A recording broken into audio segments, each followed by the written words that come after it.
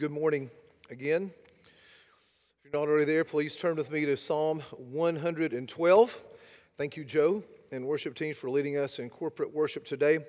So now we come to the word of the Lord.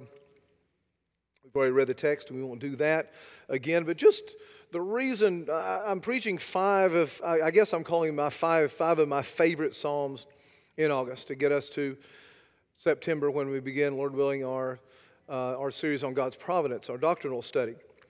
This is a psalm that, especially the middle verses here, toward the end, meant a whole lot to me at a very difficult time in ministry, in a time when it seemed like we got bad news every single day about something in a church where I previously served. And the Lord really used it to instill a confidence in Him, to really grow my faith, to make me trust Him more.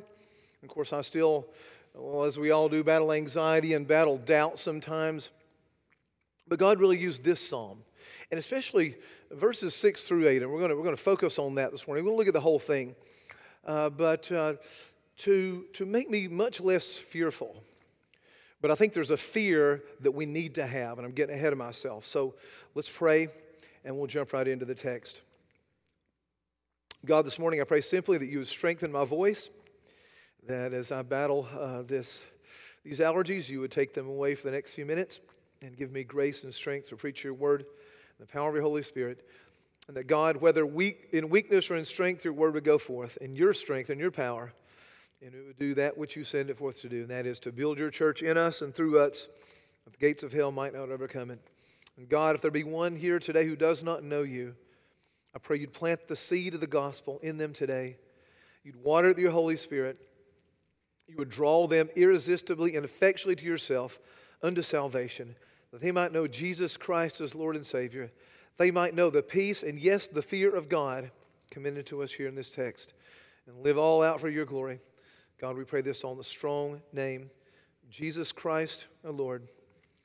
Amen. Well, it's probably not helpful to point out, but I'm going to point it out anyway because this is where I'm going to start. No song this morning, okay, so no country song or classic hymn as the past couple weeks. But I think it almost goes without saying that we live in fearful times. Think about the last week, just the last week. The Taliban overran Afghanistan, the government there, striking terror in the hearts of thousands. And now that nation is under a tyrannical government. Christians there, we need to pray. We're going to have a special time of prayer at the end of our service for the Christians there. We need to be praying for them every day, just about every hour. And so they're living there under very different circumstances than they were before last week. Think about out west in our country here in the United States, fires burned more than 700 square miles in just a few days, and they still continue to burn. They can't bring them under control. That part of the country is also under a record drought. They've not had rainfall. Pray for rain. There are churches out there. I know sister churches of ours are out there praying for rain. Things we take for granted, they don't have. And it's getting worse and worse and worse.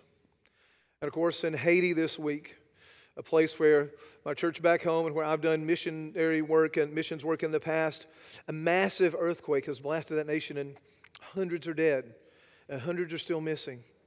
And the churches there in that area, they're not able to gather this morning. So pray for Haiti. Central Tennessee, catastrophic floods over just the last couple of days. People are out of their houses. People unable to worship this morning, unable to even be in their homes. And of course, I've not mentioned the pandemic. I don't like to mention the pandemic, but it seems that it's back. And we're again fighting over masks and mandates and all those things. And even having to hear those things brings a certain amount of fear in our hearts, does a certain amount of anxiety. So we live in very anxious times. And again, this is just the last few days of the news cycle. And you say, well, you know, I could have stayed home and watched CNN or Fox News or whatever you watch and gotten this instead of some discouraging sermon from this guy, right? So my purpose is not to discourage you, but my purpose is to encourage you. You've heard me use that old line from the Lord of the Rings movie about us not being fearful enough. Yes, we're afraid, but my fear is that we are not fearful enough. And you'll know what I mean by that, I think, by the time we're done. Because the holy grail in our culture today is safety. We want the same outcome for every person. We want everyone to be safe. And yet, if you've been alive for more than one day, you know that that is impossible in a fallen world. If you're a Christian, you read Genesis 3, you know that's impossible. Safety in a fallen world will always, always, always slip through our fingers. There is no safe place in this world, except one place, and you know where we're going to go there a bit later. And so we medicate ourselves. We turn to technology. We turn to our phones and things like that, and then we think this will give us a measure of joy and a measure of pleasure, and we'll escape. But alas, then we become afraid because we have what's now called the phenomenon called the fear of missing out. So because out of fear of missing out on Facebook or Instagram or Twitter, my phone enslaves me. And so that's not the answer, is it? Our technology makes us fearful. And so we turn to therapy. Lots of people going to therapy out there. That may be some of you. We turn to therapy, and therapy tells us, well, your most fundamental problem is outside of you, and the most fundamental solution is inside of you. And beloved, that's not going to do anything for our anxiety. I'm messed up. That's why I'm here, right? I need help. And you tell me that the solution is inside of me? I just need to get in touch with that. When Scripture, of course, tells us precisely the opposite. The only help we can possibly count on is grace that comes from outside of us. And so we become more and more anxious. And of course, there's never, perhaps in the history of mankind, been less fear of God in a society than there is ours now. Blasphemy is everywhere. Look no further than the drive to correct God's choice of our gender. We treat God as if He's some bumbling amateur who's messed up the most fundamental attribute of us, and we must correct Him. Blasphemy. It's worshiping the creation rather than the Creator. It's Romans 1, isn't it? We see Romans 3:15-18 acted out every day in our society. Their feet are swift to shed blood. In their paths are ruin and misery, and the way of peace they have not known. There is no fear of God before their eyes. We live in a mocking culture that mocks God and mocks Christians and mocks anything that's serious about God, that explains human origins and things like that. They just mock us, don't they? And we read Scripture, we shouldn't expect anything less, right? So now you're saying this is not getting more encouraging. Just wait. Just wait. Don't leave me just yet. And don't let my voice distract you. And if you're visiting with us, it's never great in the first place, but it's really bad today. But here's the reality about our fear. What we fear is what we are most conscious of and allow to dictate our attitudes and actions. Think about how much of your day and how many of your decisions are driven by fear. Because whatever is writ large in our hearts, whatever's biggest in our hearts and will dominate our lives. So even the good things, the good gifts God gives us and allows us to have, like technology, become pitiless idols to us because they leave us without an anchor. No place to anchor ourselves because it's always moving, isn't it? You have the iPhone 12, well, the iPhone 13, I hear that's coming out here in a few days, right? So I'm angry. I'm kind of upset that I have the iPhone 11 still, right? That makes me anxious. Everything's always changing. Whatever makes us most fearful, that is probably what we worship. Fear can be sinful because there's a kind of fear that doubts God and His power and His goodness. And that is a fear that tacitly says, I alone have the power to make this situation better. And as Christians, we often think that, don't we? We think, I need to speak into this. And of course, this is not a call to passivity. But we don't trust God. We trust ourselves more than we trust God. But it doesn't have to be that way for the follower of Jesus Christ. Because Scripture tells us two things. And this is one of the great paradoxes of Scripture. And I love the paradoxes in Scripture, as you well know by now. The Bible says, perhaps more than almost any other command, more prevalently, it says, fear not. And it even hints that fear, certain kinds of fear, is sin, right? Because fear, within certain kinds of fear, there's sort of a sort of an unspoken atheism, isn't there? But then it also says, fear the Lord. It says the fear of the Lord is the beginning of wisdom. So on one hand, the Bible says, fear not. And on the other hand, it says the fear of the Lord is the beginning of wisdom. Now, I titled my sermon this morning, Profile of a God-Fearing Christian. What I almost titled it was, The Fear of God, the Death of Fear and the Fear of God, playing on John Owen's Death of Death. But I thought, not everyone knows that book. But if we have the right kind of fear, it will put to flight our fears. That's what I hope we'll see in this text this morning. Because I want to provide an antidote to all this discouraging confusion and fear and anxiety. Because we alone have it in Scripture. We have, in one instance, right here in this text this morning. So here's what I want to argue this morning from this text. And this is a thesis. I'm borrowing this from Michael Reeves, in a book on the fear of God, and it's wonderful. And I'll put it out there as my next pastoral recommendation next week. In transforming us, the gospel of Jesus Christ sets us free from fear, and it also gives us fear. Say what? So it liberates us from fear on the one hand, and on the other hand, it instills fear in us. So you're not buying it so far. You say, no, I don't get it. I hope you're going to get it. It frees us from our crippling fears of this world, and the gospel gives us a most delightful, happy fear, which is the fear of God. Now, what does the fear of God mean? Is that being fearful of an angry dad? Well, no. It's a holy reverence we have of God. It's not at all what we think of when we tend to think of fear. That's a holy reverence. I would even argue a delight in God. Now, Psalm 112, actually, we have to go back and get a little bit of context in verse 10 of Psalm 111, because these two go together. They both begin with praise the Lord. So they go together. These psalms do. So I'm only going to preach on one, but they go together. So verse 10 of chapter 111 says, "The fear of the Lord is the beginning of" what? What? Wisdom. The fear of the Lord is the beginning of wisdom. So the Bible says, "Fear not," and then it says, "The fear of the Lord is the beginning of wisdom." You want to know how to be wise? Well, fear the Lord. That's where we start. And then on into chapter 112, he says, "All those who practice it have a good understanding. His praise endures forever." Then chapter 112, our text today, begins with praise the Lord.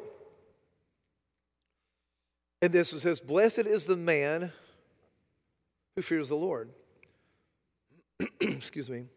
"Who greatly delights in his commandments." So blessed is the man who fears the Lord. The fear of the Lord is the beginning of wisdom. And blessed is the man or the woman. It's not just for men. This is, the universal. I'm going to use he all the three. I mean all of us. Okay, it's a universal. The universal he. I mean men and women. He and she. Blessed is the man or the woman who fears the Lord. Wow. So we want to fear not, but also fear the Lord, in such a way that the fear of God controls our fears and reins in our anxieties.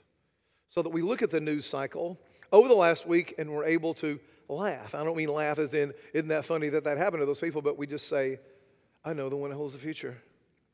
I know the one who's sovereign over all those things. I know the one who not one molecule or atom or subatomic particle escapes not just his notice, but his control. And not just his control, but his ordination before the foundation of the world. That God. That's a God we can fear. That's a God we can reverence. He alone is our hiding place. He alone is our anchor. Psalm 111 focuses on God, and Psalm 112 focuses on God's people. Excuse me, I may have to do this several times.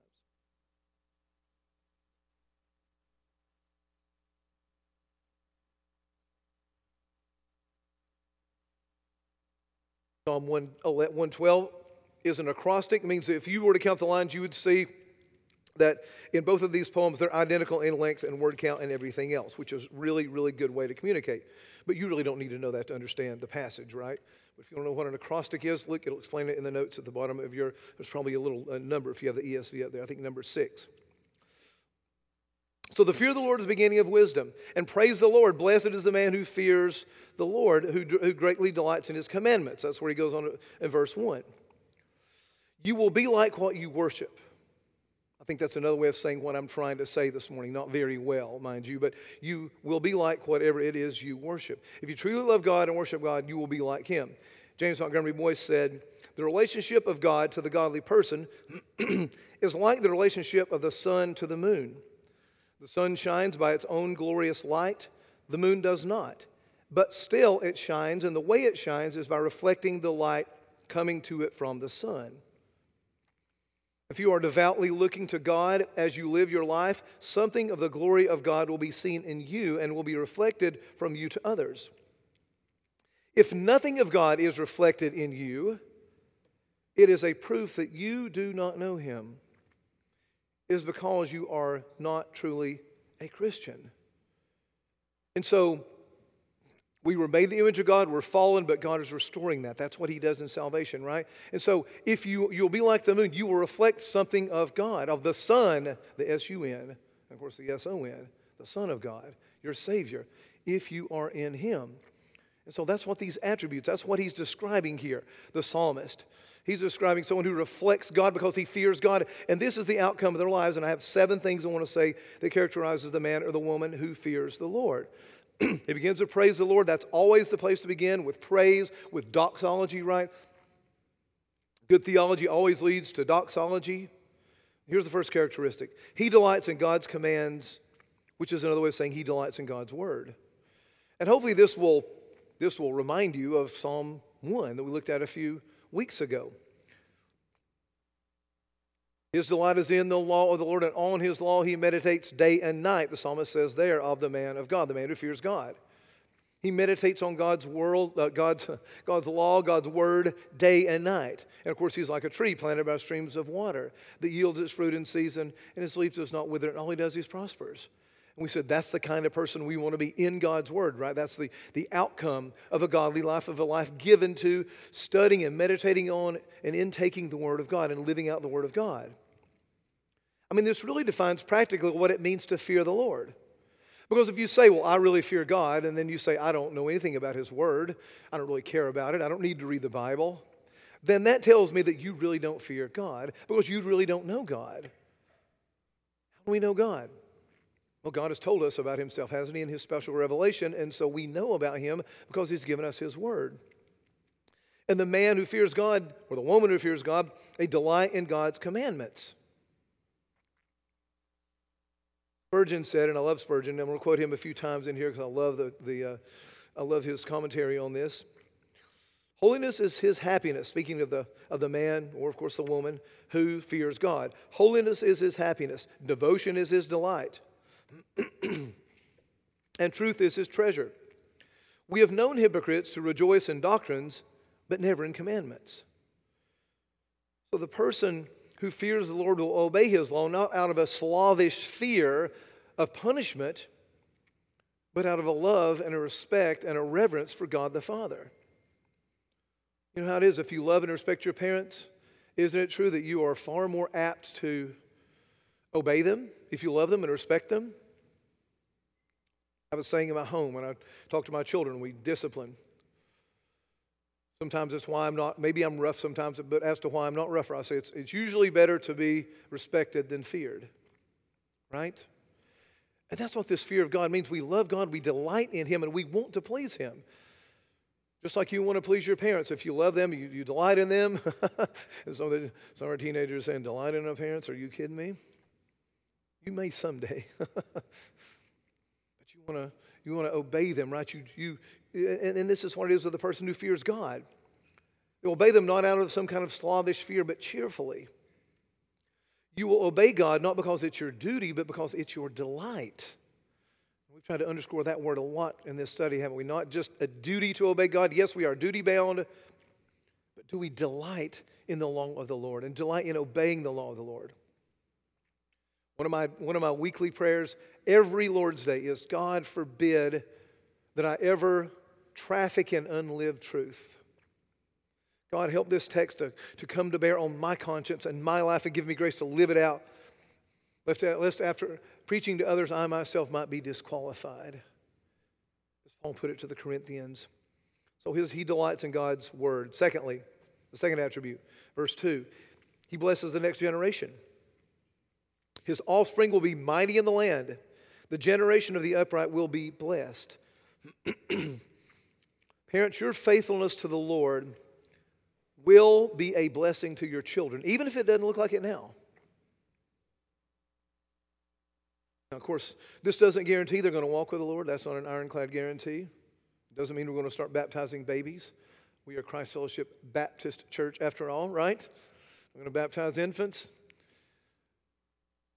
But what this means is that when you fear God, and your kids know that you are passionate about God, and you fear God, and you're not living a life filled of anxiety and wringing your hands about what's going to happen next, but you're trusting God,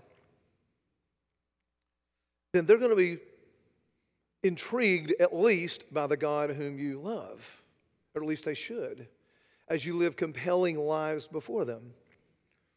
You put them in great advantages in putting them in what I want to call the realm of grace. No, it doesn't save them to be, I tell my kids all the time, my faith will not save you. It might condemn you because you're in the realm of grace. And that's what it does. It puts them in the realm of grace. They hear the word, they come to church, they hear the preaching of the word, and so it puts them in the realm of grace. There's a real sense in which you can thank my parents, Charlie and Laverne Robinson, if you're glad I'm here. You can really thank them because it all started with them. Thankfully, mercifully, I had wonderful parents. I know not a lot of you can say that. You've shared that with me, and that's heartbreaking. But I had godly parents who loved God. They feared the Lord. They loved His Word. They took me and my brothers to church. And I'm convinced, even though I had a season of wandering, that I'm here today because it started right there.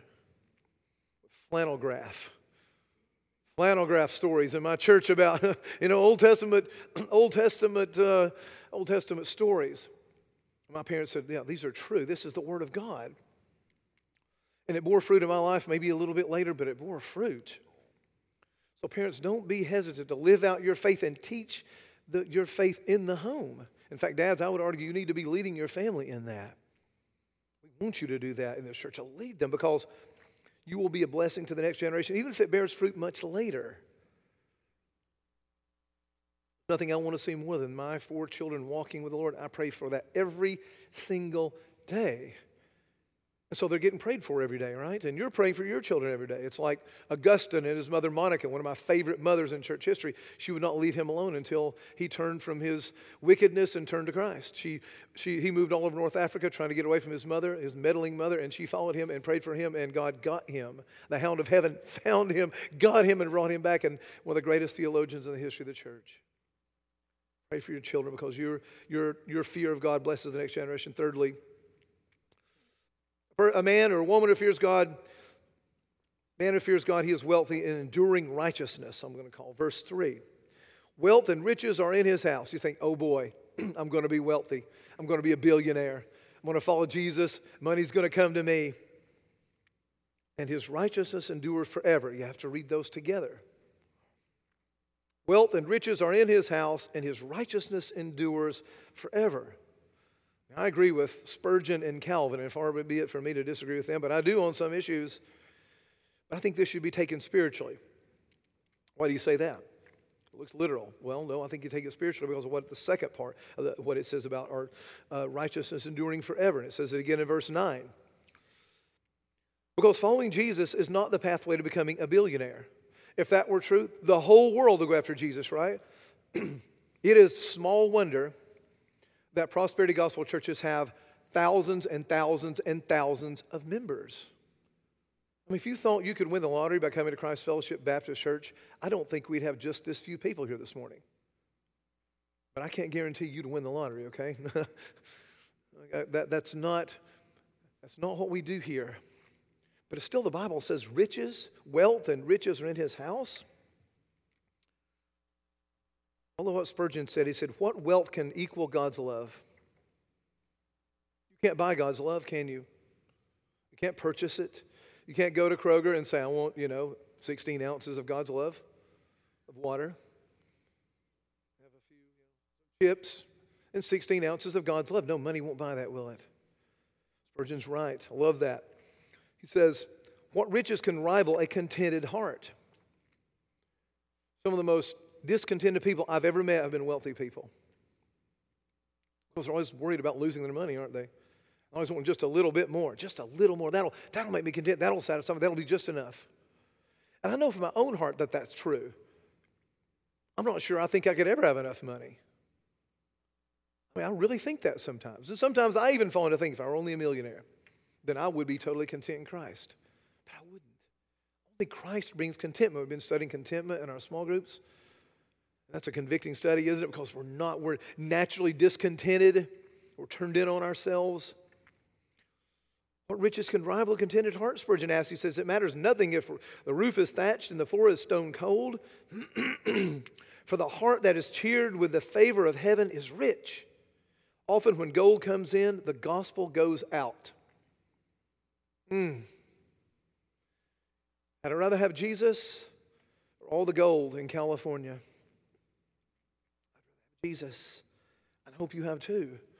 You say, well, is it a sin to be wealthy? Well, no. There are many Christians who, praise God, are wealthy and they help the church. We have all kinds of different places in this church of people with them. We have poor seminary students, only to people who God has blessed, and we're thankful for that.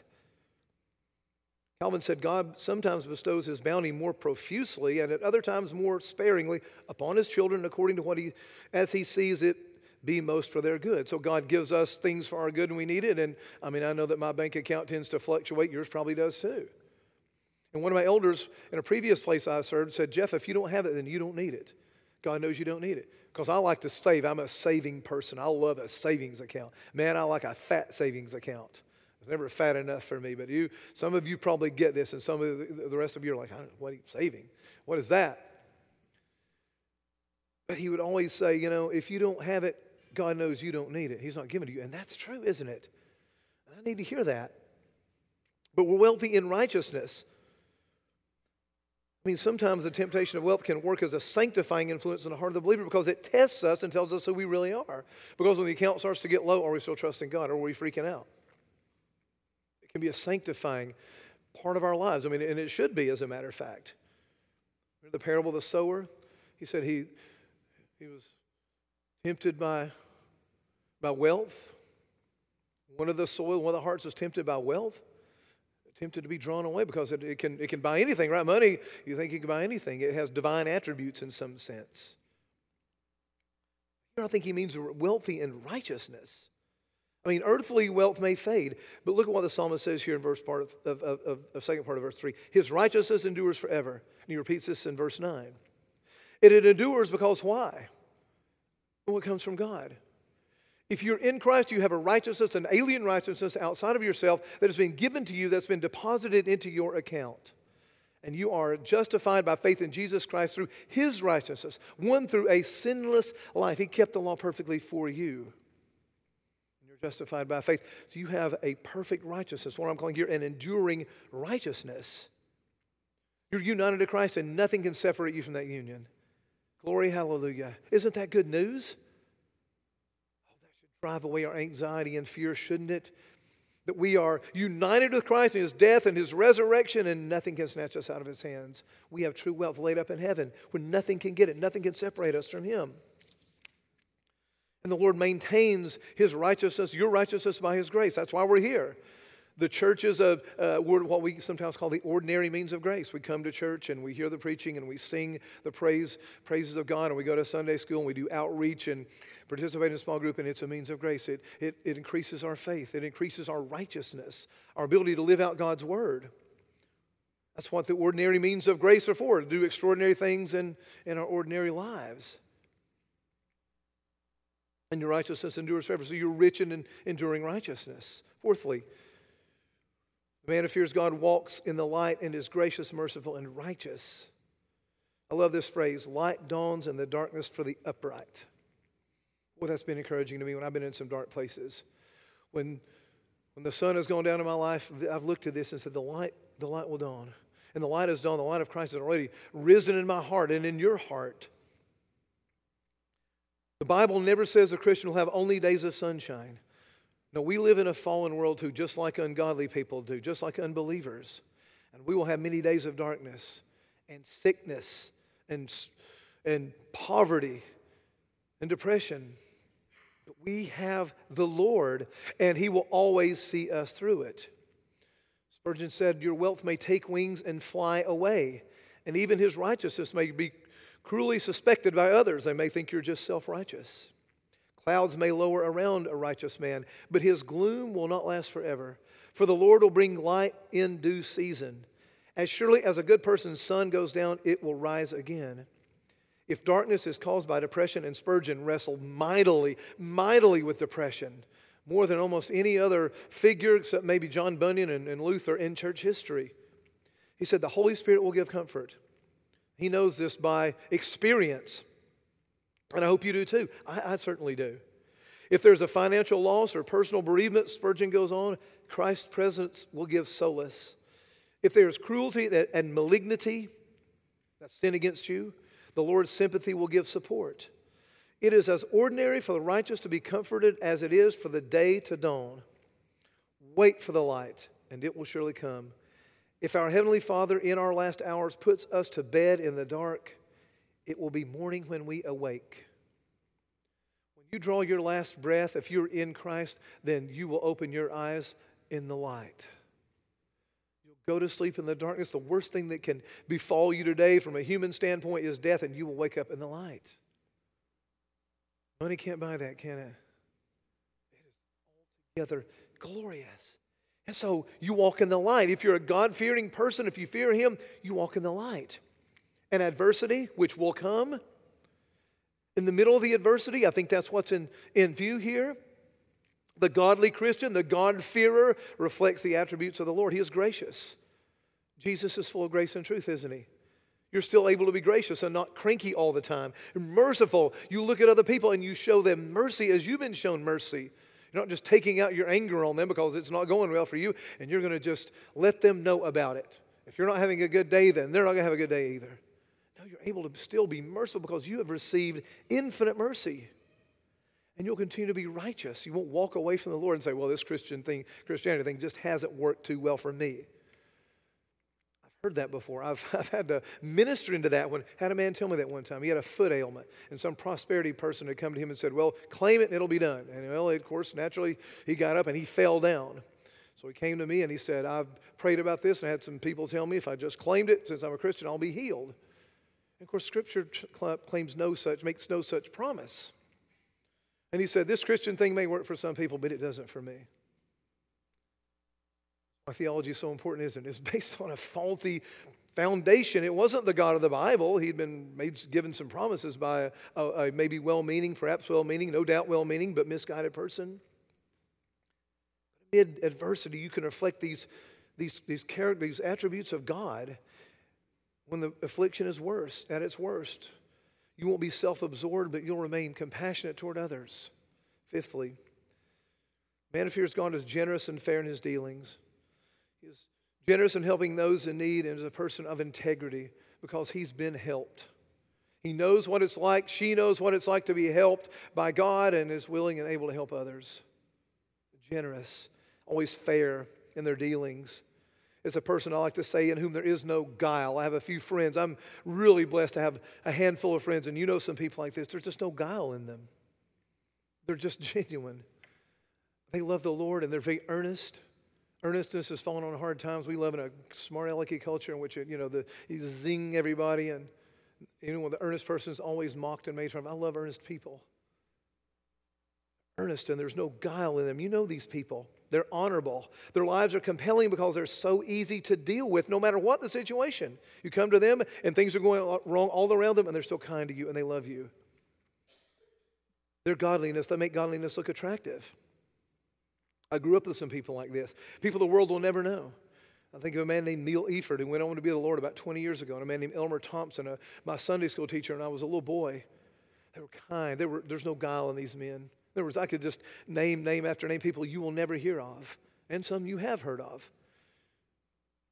Just there's no guile in them. Their lives are just so compelling because no matter what's going on in their lives, they deal with you in love every single time because their days and their nights and their lives are anchored in something else. They're anchored in heaven. There's nothing here they're worried about losing. Sixth, and this is my main point. The person who fears God stands firm when bad news comes or when affliction arises. And this is why I almost titled this,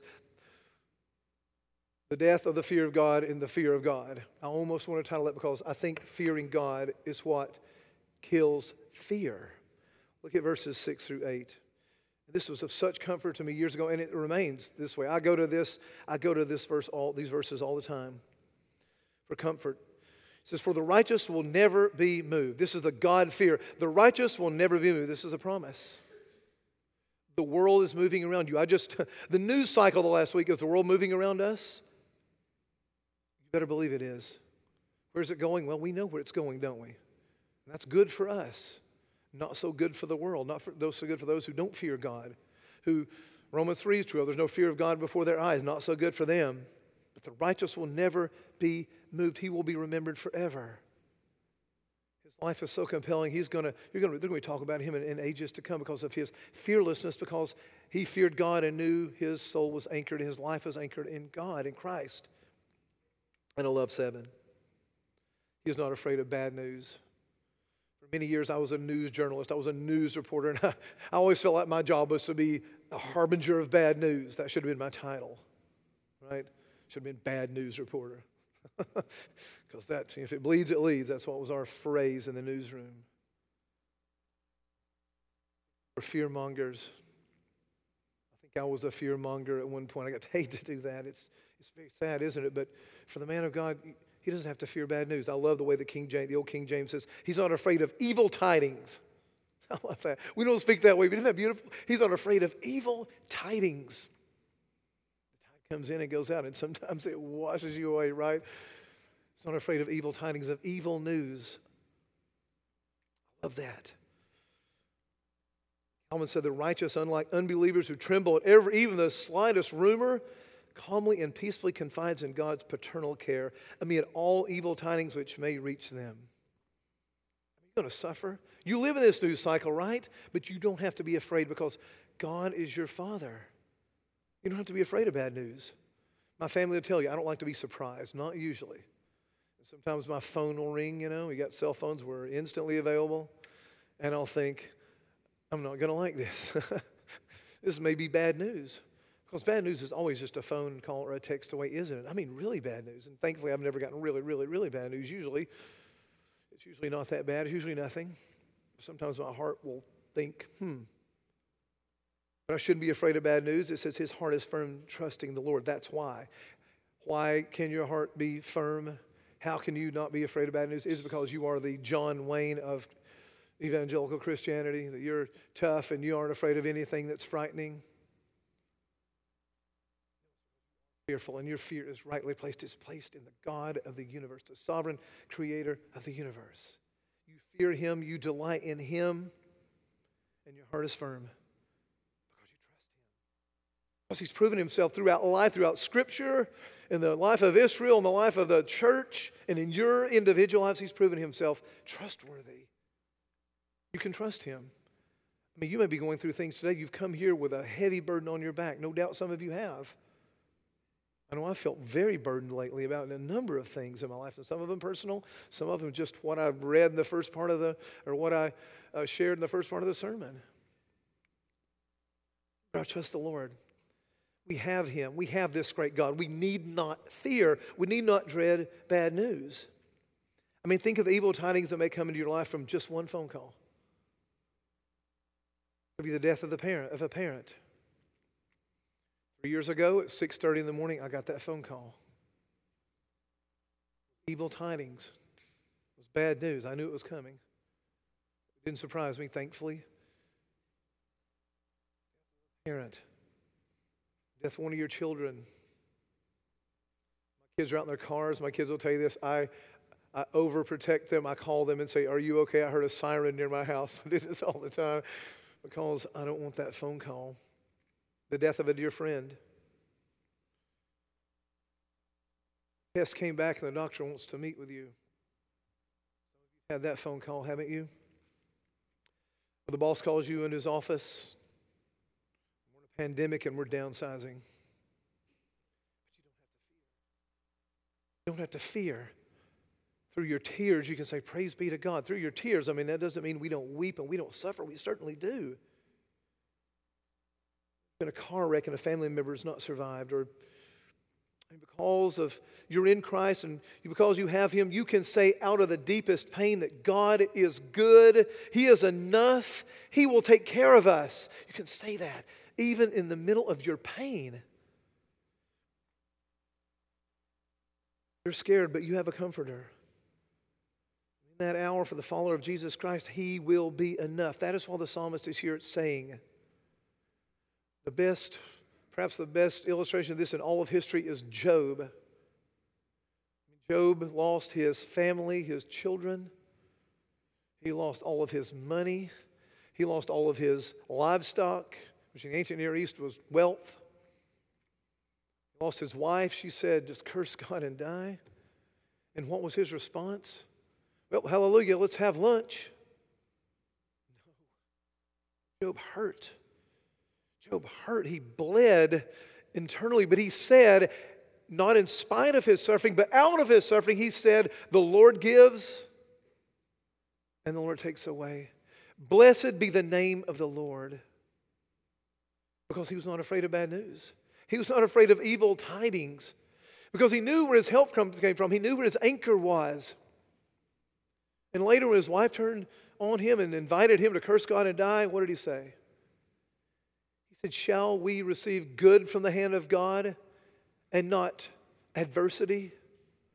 And the Hebrew word literally means evil. And of course, God's not the author of evil, but we don't have time to go into that. I think we know that here. Shall we receive good at the hand of God and not adversity? Because we know that God is either sovereign over it all or He's not sovereign at all. He's not God at all. Right? And we have Him. And we will never be moved. We have this promise. You'll be remembered forever, maybe not on this earth, but in eternity. Your name is written in the Lamb's Book of Life. It will not be erased. Not afraid of bad news. Your heart is firm, trusting in the Lord. That's the important thing. You're trusting in Him. Are you trusting Him today? Or when just the smallest, slightest thing threatens you, do you freak out? Christians, we should not. But we all do it, don't we? We all worry. This is the antidote right here. The news cycle, that's nothing to God. Afghanistan, God's on the throne there. Taliban, they think they're in charge. Babylon thought so too. In the Old Testament, what happened to Babylon? Well, they're no longer with us. Taliban, you can just be haughty for so long. God's got this, right? And yes, there are atrocities and we want justice. God will balance the scales. It's all going to be, all those bad things are going to be undone. Proverbs 31:1, I love this. 21, verse 21, it says, she's strength and dignity are her clothing, and she laughs at the time to come. She laughs at the future. Why does she laugh at the future? Because God has the future. And she can say with Job, "The Lord gives, the Lord takes away. Blessed be the name of the Lord." She can say that. And we can too.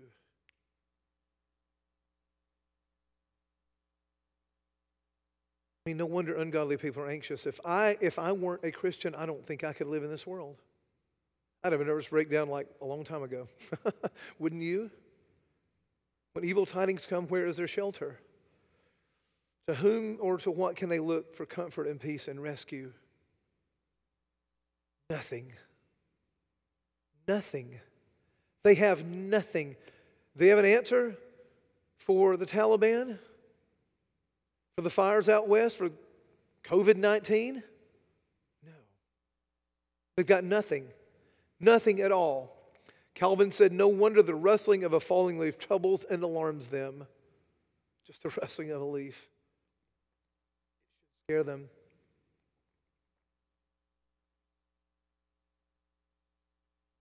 If you're afraid of bad news, you will never be moved. You should not fear.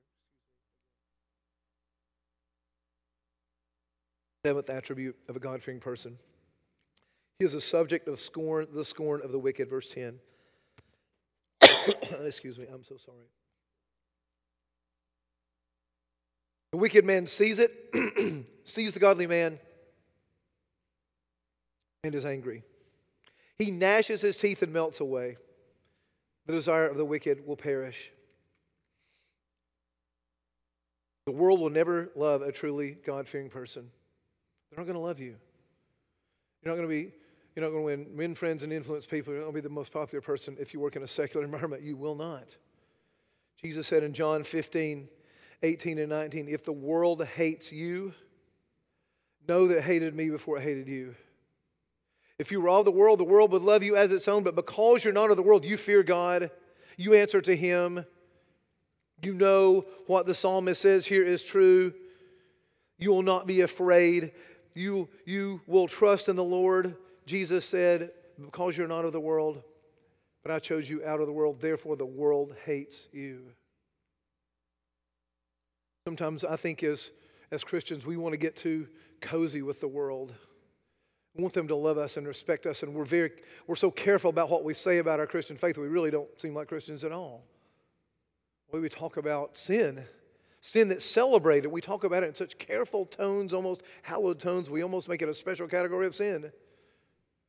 When the Bible says God hates sin and says He's angry with the wicked every day, you won't find that on evangelism tracts, will you? And yet that's what your neighbor's facing. It's why they need Jesus and why you must share this Christ with them.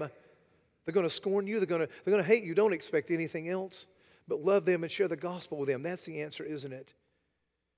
We can stop courting the world's esteem because it will never accept us because of the one whom we fear. Never, never, never, never. Everyone fears something. Every one of us. If we're honest, we fear something, don't we? What we fear is what we are most conscious of and allow to dictate our attitudes and actions. I think that's the main thing I want us to take home from this, those verses 6 to 8. And I love the whole psalm. I almost did the sermon just on verses 6 to 8. The fear of God and the fear of man, they can't live together in the same heart. They are mutually exclusive. And if God is foremost in our minds and hearts and we factor Him into all the situations that surround us, then we will know blessedness indeed, all the blessedness that He outlines here. We will know a peace that the world can never, never, never understand. And your life will be compelling, and they will want to know why. They will ask you for the reason for the hope that's found in you, just as 1 Peter 3:15 promises. You've got to be ready. We must learn to live as if the one we cannot see with our physical eyes is more real than all that we see around us. Just like those latter chapters of Hebrews we just looked at a few weeks ago. We are waiting for a kingdom that cannot be shaken, but a kingdom we cannot see. And that kingdom is more real than the kingdom we can see. The kingdom that's shaking, because that kingdom cannot be shaken. Close with this. I want you to think one more time with me. I know we're long into the sermon, but think about this. What is this psalm? All these attributes. What is it but a beautiful picture of our Lord Jesus Christ? He is. In His human nature, the Son of God fears the Lord and delights in His commandments. So we need to be like Christ. That's the bottom line here, right? In fearing God, we'll be like Christ. Jesus is gracious and compassionate and righteous. He disperses His riches to poor sinners like us. We have all these riches in Him, and we've done nothing to merit them. And the wicked will rage that they will perish under His wrath. Evil tidings come, beloved. This is the Lord you have. And this is the Lord you need. This is the Savior whose grace and strength can make you say, I am not afraid of bad news. He is my Lord. He is my anchor. He is my rock. He is my Redeemer. I cannot be moved. Therefore, I will not fear. I will fear Him and nothing else. Though the earth gives way, though the mountains be moved into the heart of the sea, I will trust Him who loved me and gave Himself up for me. May God give us that rock-ribbed trust that comes out of the fear of Him and nothing else.